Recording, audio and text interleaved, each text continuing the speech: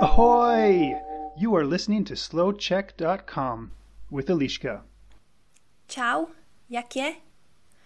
Ale nic moc dneska. Jak to? Mám blbej den. Nejdřív jsem zaspala, potom mi ujela tramvaj, do práce jsem přišla pozdě a vylila jsem si kafe na tričko. A k tomu jsem si zapomněla klíče.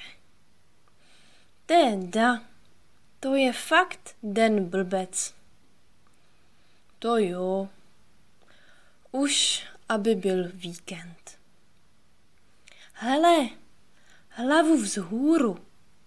Dneska máš den blbec, ale zítra můžeš mít třeba zas super den.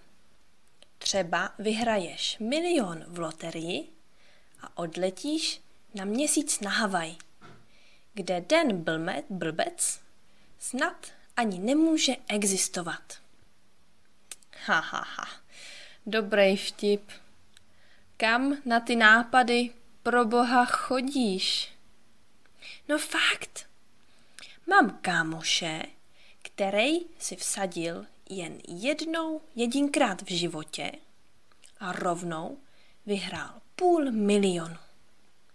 A tak si koupil motorku a vyrazil na cestu po Evropě.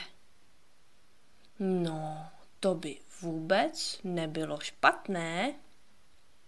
Dej vědět zítra, jestli jsi vyhrála ten 1 000 000. Jo, dám vědět. Čau. You can find more podcasts for different levels on SlowCheck's website, Facebook page, and YouTube channel. This is slowcheck.com.